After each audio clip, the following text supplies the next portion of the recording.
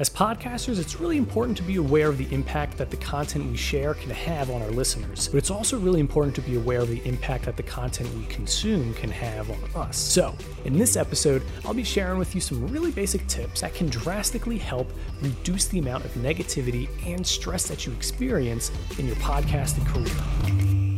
Hey, this is Alec here. I wanted to welcome you to Impact Podcaster Academy, where we help podcasters create more impact and income online without you needing to have large audience or sponsors. If you're new here and want to keep up to date on the best tips and tricks to be a better podcaster, then make sure to subscribe. Nowadays, it's really easy to fall into the trap of consuming just like a constant stream of negative news. With the rise of social media, 24 hours news, TikTok, it's almost impossible to avoid some form of very quick bits of information. But the negative effects of this constant stream of negativity can really be detrimental to our mindset and our overall success. And did you know that research shows that the average person has around 70,000 thoughts a day, and that about 80% of those thoughts are negative? And it's no surprise that, when you consider the emphasis of negative news on social media, it makes sense that a lot of people in the world have this constant mindset of just being in a negative place. For example, Time Magazine has found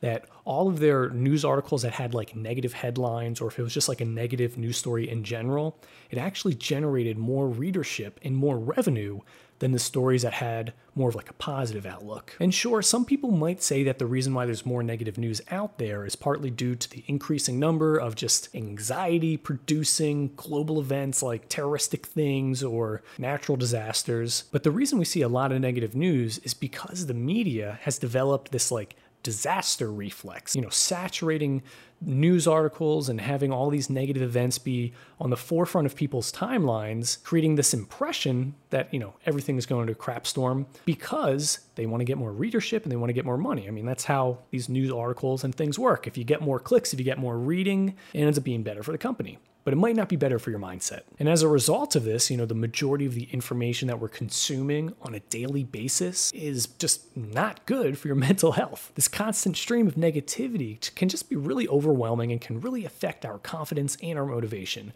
It can create negative thoughts like, why even bother starting a podcast? Or like, why would I succeed with podcasting? I may as well just give up now. But don't. If you're having those thoughts, don't give up. These thoughts, they only serve to reinforce our own limitations. It only holds us back from reaching our full potential. So how can we combat this constant stream of negativity and protect ourselves from its damaging effects? Well, one solution is to go on just a very, very quick, very easy 30-day news diet. Yep, cold turkey.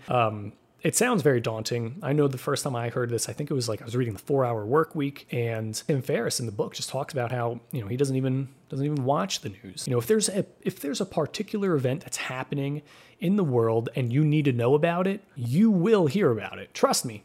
All you can do, like let's say you're at Starbucks, or let's say you're walking down the street, or let's say you're waiting in line for something. All you got to do is just turn to the person next to you and be like, hey, what? I didn't get a chance to watch the news this morning.